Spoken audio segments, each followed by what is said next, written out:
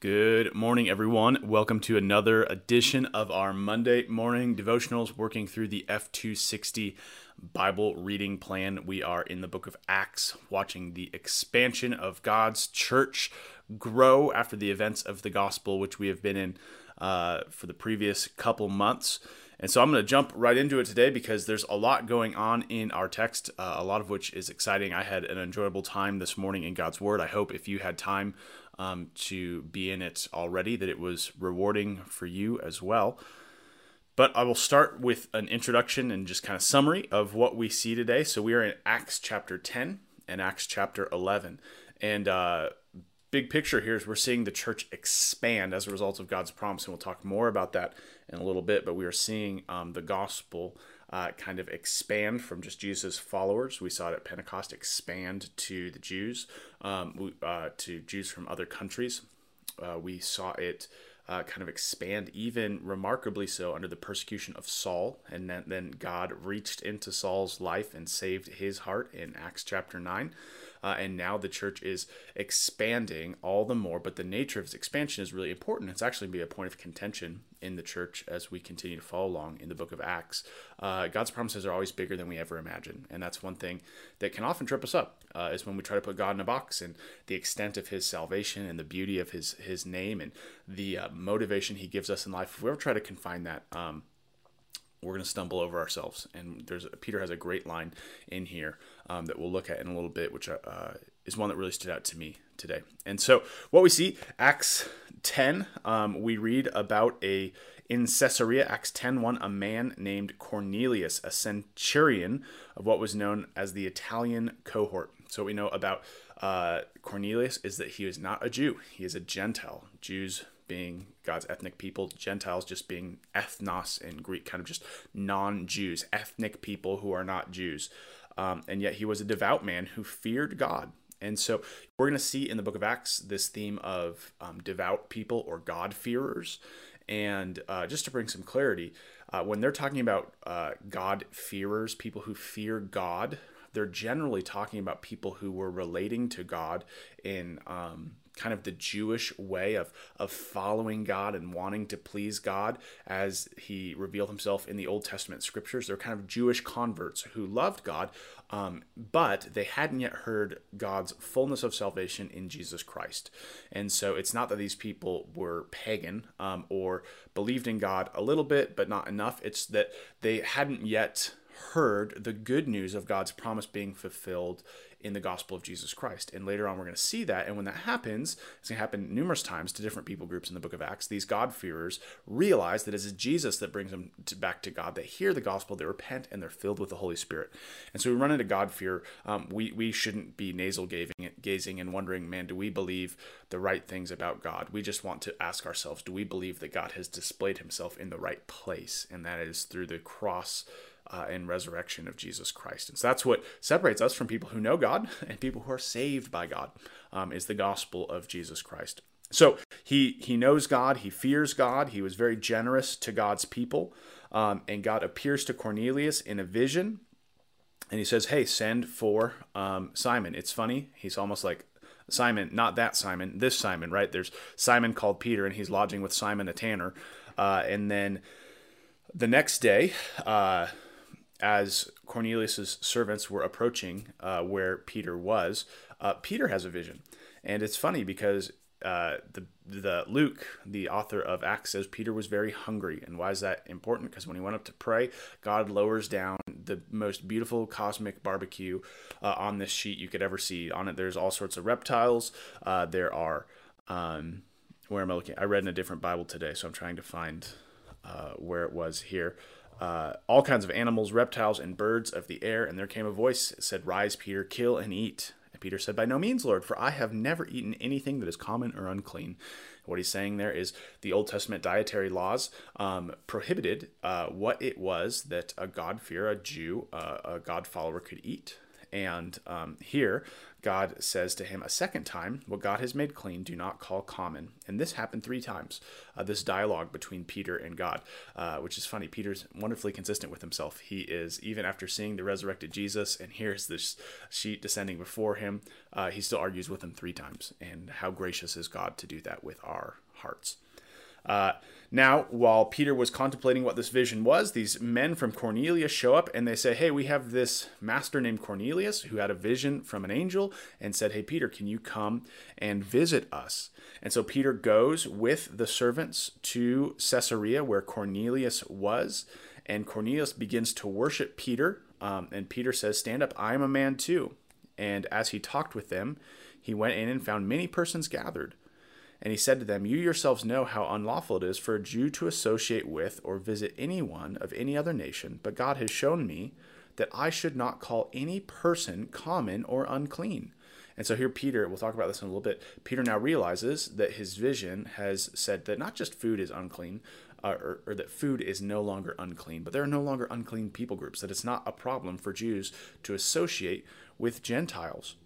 And then Cornelius explains the vision to Peter, and then Peter opens his mouth in verse Cornelius says this after he shares his vision in verse 33. He says, "So I sent for you, Peter, at once, and you have been kind enough to come. Now therefore we are all here in the presence of God to hear all that you have been commanded by the Lord."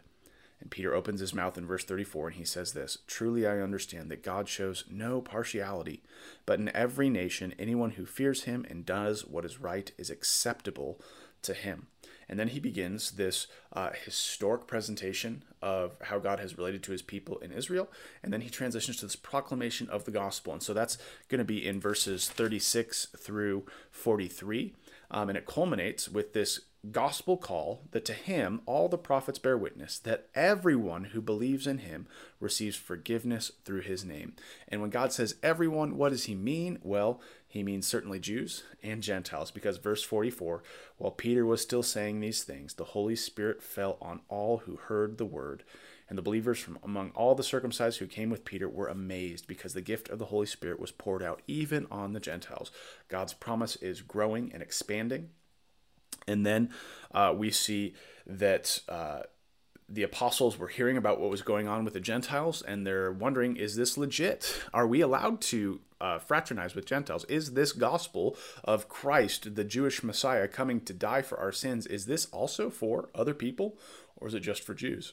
And Peter, it's funny because after this, he says in verse 11, verse 18, he's like, well, it's a long story. And so he explains all these corresponding visions, what we just read in Acts chapter 10, to answer their question like, yes, this is the work of the Lord.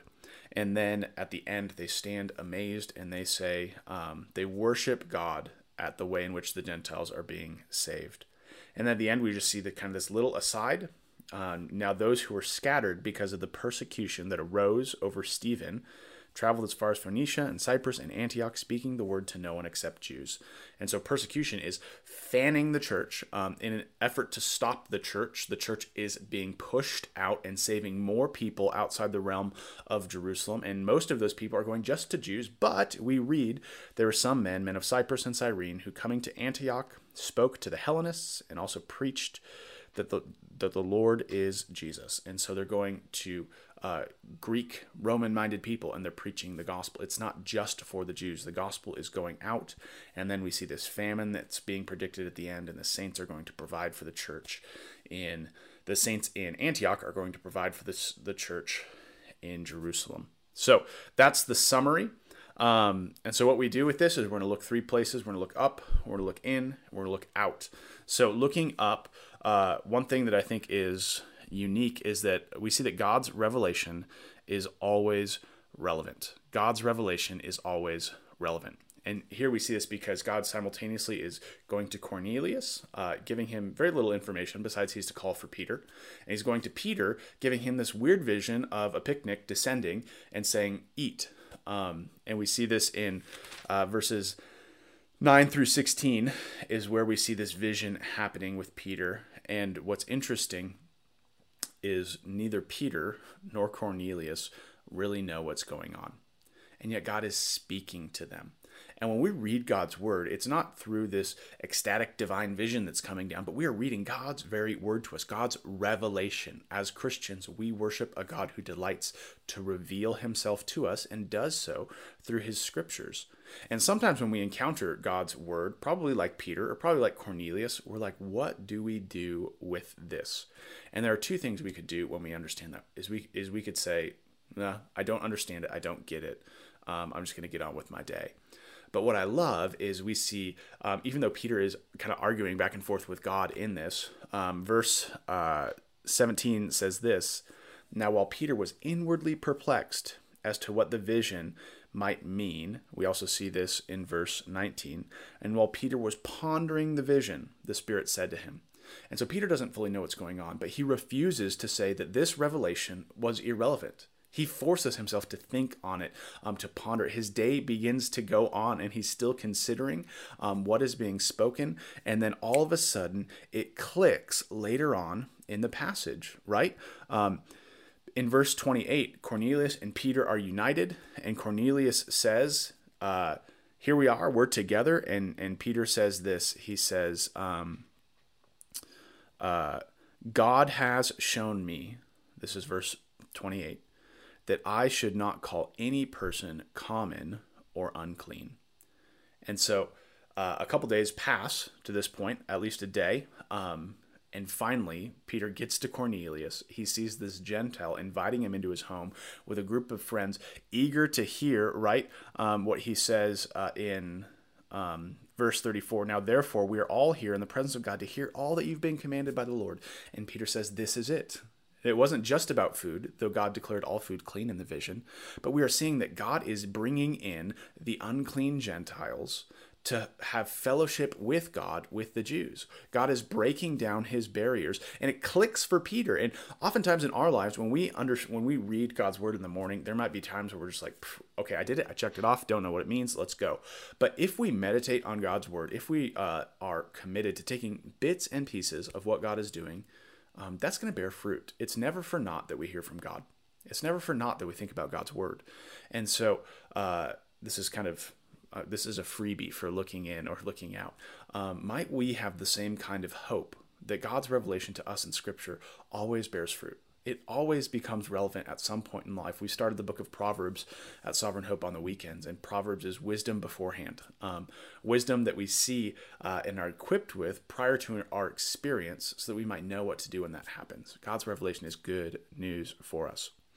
And specifically, the revelation that was good news is the second thing in looking up. And we see God's promise to the nations being fulfilled, right? In verses 34 through 35, Peter says this, "So Peter opened his mouth and said, 'Truly, I understand that God shows no partiality, but in every nation, anyone who fears him and does what is right is acceptable to him.'" Verse 43 says this, "To him, all the prophets bear witness that everyone who believes in him and receives forgiveness, to him, all the prophets bear witness that everyone who believes in him receives forgiveness of sins through his name." And then verse 44, it says this, "While Peter was saying these things, the Holy Spirit fell on all who heard his word, and all the believers among all the circumcised who came with Peter were amazed because of the gift of the Holy Spirit. It was poured out even on the Gentiles. For they were hearing them speaking in tongues and extolling God. Then Peter declared," this is the same question that Philip asked the eunuch, if you were reading the other day, "Can anyone withhold water for baptism from these people who have just received the Holy Spirit as we have?"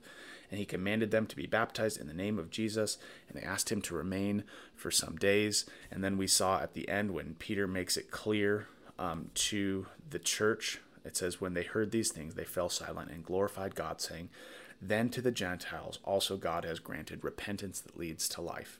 And so here we see, it might seem simple to us, something that's unfolding in 6 paragraphs in our word, but way back in Genesis, when God makes a covenant with Abraham, beginning in Genesis chapter 12, God made a promise that his covenant, God's grace, will be a blessing to the nations. And here finally, it has broken at the seams. God's promise is being unleashed to the nations. Gentiles, us, you and me, if you are not Jews, have access to God, not by physical birth, but by spiritual birth, by regeneration of the miracle of faith through the gospel of Jesus Christ. God's plan is moving forward. You think of how hard it is, and we're in fire season right now. We've spent a week with smoke. When a spark goes off in a forest, how hard it is to contain that. See how hard it is to contain God's plan for salvation to the nations. It is spreading like wildfire in this early church. And just how we talked about last week, we ought not to assume it's not spreading in our time today. God is doing things, and he is doing it. Why? Because God is a promise-keeping God. That is good news for us. So let's transition from looking up. We see God's revelation is always relevant. We also see God's promise to the nations to save through Jesus Christ, to be a blessing to them. But when it comes to looking in, there's two things and three subpoints. So it was a productive Monday morning for me. One, just quickly, we see both Cornelius and Peter setting aside specific times to pray. For Cornelius, it was 3 p.m. We see that in chapter 10, verse 2 and chapter 10, verse 30. For Peter, it was noon on the nose. And I'm convicted. At mealtime, at my devotions in the morning, I have time where I sit down to pray. But what we see is Cornelius, who at this point isn't even converted, he's just a God-fearer, is taking apart a dedicated time to say, I'm going to pray right now. And it's not the act of praying that makes us spiritual or holy. It's not like this penance that God rewards us for. But prayer is where we relate to the God who saves us. Prayer is where we hear from the God who loves us. It's where we express our heart to him. And so I was thinking for me, and perhaps for you, the challenge of saying, where is it that I'm actually setting aside 5 minutes, 10 minutes, 20 minutes? If you're not used to this as I am, don't say I'm going to spend 45 minutes with God and then sit there lost in thought for the rest of the time. Start small. And I heard this once. I wish I could give credit to who it was. I can't think of who it was. But oftentimes when we sit down as a scheduled time to pray, we wrestle to have focus on what it is we're praying for. But this author said that, follow wherever your mind gets lost to, and probably at the end of that is a prayer request. If you're thinking about work or kids or a relationship, there's probably, if you follow that to its logical end, something that needs prayer, something that needs wisdom, something you need help with. And so don't just beat yourself and try to focus like a monk on the white wall in front of you, but actually follow your thoughts and let those lead you to prayer, because every aspect of our life ultimately needs God's grace. And so we see a unique emphasis by these two men of setting aside time to pray. But the thing I'm most excited to talk about today are three attributes we see this early church beginning to display. And so here we see kind of the church in its fullest form, because I'm speaking of church as the capital C church, like all those who are being called, regardless of where they are in space and time. But we're seeing Jews be saved, we're seeing Gentiles be saved. And so it's this multi-ethnic people that God has long desired the church to be. And in this church, we see three priorities that I think are relevant for us. Those priorities are evangelism, discipleship, and generosity. We see this evangelism happening in verses 18 through 20, where because of persecution, the people are going out and they're sharing the gospel with people, right? In chapter 19, it's just to Jews, but what are they doing? They're speaking the word. They're speaking the word of God, even though they're being persecuted for it. But not only were there people going out because of persecution, speaking the gospel to the Jews, in verse 20, some of them, men of Cyprus and Cyrene, who on coming to Antioch spoke to the Hellenists, also preaching the Lord Jesus Christ. And so central to this church was an inward reality that we saw earlier in Acts, right?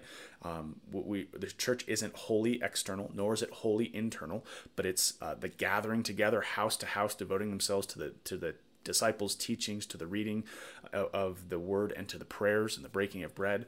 But there's also this external going out that we see here. And the church is motivated by evangelism because of the beauty of the gospel, what God is doing in his church. We also see discipleship as a pillar, because as these people are being saved, look at what happens. Look at how the church responds to salvation. The report of this, that's the conversion of the Gentiles, came to the ears of the church in Jerusalem. And they sent Barnabas to Antioch. And when he came, he saw the grace of God. He was glad. He exhorted them all to remain faithful to the Lord with steadfast purpose, or it could also be translated steadfast heart. For he was a good man, full of the Holy Spirit and faith. And a great many people were added to the Lord. And we see there that it's here in Antioch where the disciples were first called Christians. We get our name today from those who were in Antioch, and they stayed there for just around a year. But what we see here is that conversion, altar calls, baptism, salvations is not the end of the work of the church. These people were being saved. A great many people were being saved. And the church sent Barnabas up there to develop and to culture, to till the soil, to continue to work on the Christians who were there. And one thing that is really unique is we define discipleship a lot of ways, right? Our working definition for discipleship is helping each other follow Jesus in all of life through the gospel. But what does that look like? I actually think that Barnabas gives us three really easily attainable things as to what discipleship looks like. What did Barnabas do to help grow and disciple the church in Antioch? Well, I see three things. He saw the grace of God and he was glad. The first thing we do as disciples is we give glory to God wherever we see his grace in the life of those who are around us. We praise God for just the small fragments of grace we see. If we're going to be overwhelmed by the great things, we need to learn to appreciate the small things, because the truth is, what preceded Barnabas getting to Antioch was not the work of men, was it? It was the promise of God coming to rest on Gentiles through the proclaimed word of the gospel. It was a miracle. So the moment he gets there, he doesn't look at this group and say, we got a lot of work to do. He sees the grace of faith and he is glad. Discipleship starts with gratitude to God for the work he's done in the life of that individual. But then secondly, he encourages them to action, right? He exhorted all of them to remain faithful to the Lord. And what he's doing there is he's actually pushing them in holiness. He is calling them to maintain their conduct, to be faithful in all of life. And so this is where he's encouraging them to keep going to church, to keep praying, to keep putting off sin. Discipleship encourages us to remain faithful, but, and this is the third point here, and so he rejoices, he encourages to action, but he does all of this without neglecting godly affection, right? So the ESV says he encouraged them to remain faithful to the Lord with steadfast purpose. Other translations, I didn't have time to look in the Greek if it is cardia or not, but it says, encourage them to remain faithful to the Lord with steadfast heart. And so in discipleship, yes, we are rejoicing about what God is doing. Yes, we are calling them to act in line with their conversion, or to do what Jesus says, bear fruit in keeping with repentance. But we do all of this not because we have some social construct we want to maintain in discipleship, but we encourage them to do all of this with a steadfast heart. All of our actions, all of our sacrifices, all of our generosity, all of our mission happens because God has changed our hearts. God has done a wonderful work in our hearts. Discipleship stirs the affection of God, and everything else follows it. And so I just thought that was unique, kind of three things that Barnabas did to disciple. He rejoiced at God's grace, he encouraged the church to action, and he stirred their affection to what God was already doing in their life so that they might have a steadfast heart. And then so we see evangelism, we see discipleship, and lastly we see generosity, right? So here's the wonder, is the church in Jerusalem is not really going to know what to do with these Gentile converts in Antioch. But this man named Agabus comes down and he receives this prophecy that there's going to be a famine in Jerusalem. And what did the saints at Antioch do? We see this in verse 29. So the disciples, that's the disciples in Antioch, determined everyone according to his ability to send relief to the brothers living in Judea. And so the church is sharing the gospel, the church is being discipled in the gospel, and the church is growing in generosity. These Gentile Christians have not met most of the people in Judea, but they have been encouraged by Barnabas, who came from Judea, and they are united in faith out of their surplus to give to those who are in Judea. And so I just think that's something unique when it comes to us. And this isn't just, Christians shouldn't just think about what we do with our offerings to our local church. Christians should think about what we do with our money to encourage the broader church. Why? Because generosity is a natural implication of what the gospel bears in our own hearts. So Looking in, we see the setting aside of time to pray. We see these three priorities of the church in evangelism, discipleship, and generosity. And in looking out, how does this change the way we live? Well, I saw two things in here. One was a heart thing that stood out to me, and the other is perhaps something practical, which is what we want to do in looking out. The thing that stood out to me in terms of my affection and my understanding of those three categories of evangelism, discipleship, and generosity came in chapter 11, verses 15 through 17. Peter says this. He's describing what's happened with the Gentiles. He says, "As I began to speak, the Holy Spirit fell on the Gentiles, just as on us at the beginning." And so he's talking about, Acts chapter 2.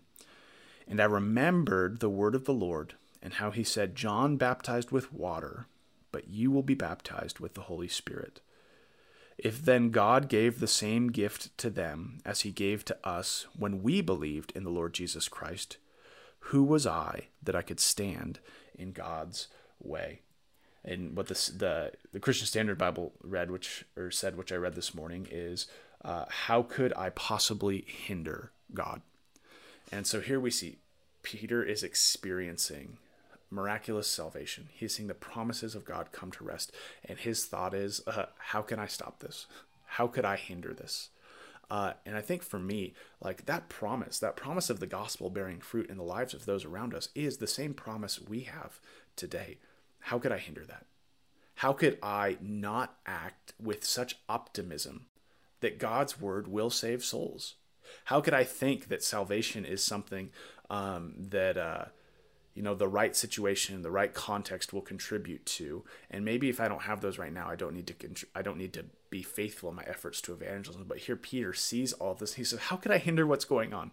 How could I not believe that the gospel is going to bear fruit? How could I not see the promise of God is for me and for my neighbor and for my coworker? And so I think for us, when we see this text and we see God's promise to the nations, we should, with sobriety, ask ourselves, do we side with Peter and say, how could I hinder this? And the truth is, you can't. If you are faithful to follow God, we get to actually join in with God's cause to bring salvation to our city, to our neighbors, and to the nation, because God is going to do it. We can't hinder it. We are we serve too big a God for God's work to be hindered by our poor efforts in evangelism, or by our lack of knowing how to answer the questions of skeptics. God just wants us to be faithful, and he will do the rest. And so this led to something that I thought was really practical. Look at chapter 11, chapter 10, verse 24. So this is back in Caesarea, in Cornelius' house. It says this: "On the following day, they entered Caesarea, and Cornelius was expecting them and had called together his relatives and his close friends." And then he says this at the end of this passage in verse 33. Cornelius says, with his relatives and his close friends, "See, I have sent for you, Peter, at once, and you have been kind enough to come. Now, therefore, we are all here in the presence of God to hear all that you have been commanded by the Lord." And so we don't know. Luke doesn't tell us if these close friends and relatives of Cornelius were God-fearers like him or were not. But the point is not lost on us that perhaps we should do this too.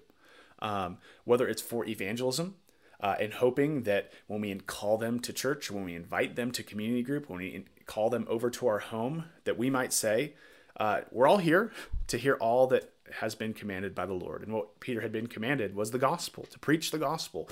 And we see that as Peter gives his speech afterwards. They're commanded to proclaim the gospel of God. Or when it comes to discipleship, of calling in our relatives and our close friends to hear what again? Everything commanded by the Lord, right? And that gets back to the Great Commission in Matthew 28, teaching them to obey all that I have commanded you. And so here, we can be so strategic and rigid when thinking through discipleship and evangelism. We kind of make game plans. But here, what did Cornelius do? He just grabbed those people who are nearest to him, who he had a relationship with. He invited them into his home where he knew they were going to hear the gospel. And I think for us, when we see the growth of God's church here, we might say, where can we do this with our friends? And what does it say? Our relatives and our close friends, people whom we already have relationship with. what does it look like to invite them to places where they will either hear the gospel for the first time or be encouraged to obey the gospel as a continuing act of discipleship? Because the truth is, you could have the most devout Christian, you could have all of our elders in your community group, and we need help following the gospel more and more. We need to be encouraged by what Cornelius's friends were encouraged. More than that, we all know people who profess to be Christian in our lives who also perhaps don't even go to church, don't read their Bible. But what does it look like to invite them to church with you? What does it look like to invite them to join you in your morning devotions? What does it look like to invite them to your community group, to be surrounded by other believers who encourage us and help us serve our city? Or more importantly, what does it look like? I love it. This weekend, one of our members invited like 3 groups of people to come to church with her. And I don't think any of them are Christian, but they came because they were her close friend. And they came to a place where she brought them to church, and she has been faithfully sharing the gospel with them and inviting them to church. But they came to a place where it was like, now therefore we're all here in the presence of God to hear all that has been commanded to us. And because we see God's promise to bring about salvation, we should be encouraged that the more we are calling others to hear this message in community, the more God is going to bear fruit. And so this week, what does it look like for you to invite those who are around you into a position where they too can hear the wonderful good news of God's salvation to the lost, the wonderful good news that to him all the prophets bear witness, that everyone who believes in Jesus receives forgiveness of sins through his name. That is the joy of the church, and that sums up the mission of the church of evangelism, discipleship, and generosity. Let's pray. Lord Jesus, we thank you for your word. We pray that the same Holy Spirit which filled this church and empowered them for mission would do wonderful things in our time today. And we thank you that he is. Lord, we pray that we might stand back and see your work in Missoula or wherever we are, and we might say, how could I hinder a God so great as this? Lord, I pray that you give us grace and fruit in calling our relatives and close friends to hear the message of God for them, so that we might either see them converted or see them grow as we grow alongside of them in following you. We pray all this in your name. Amen.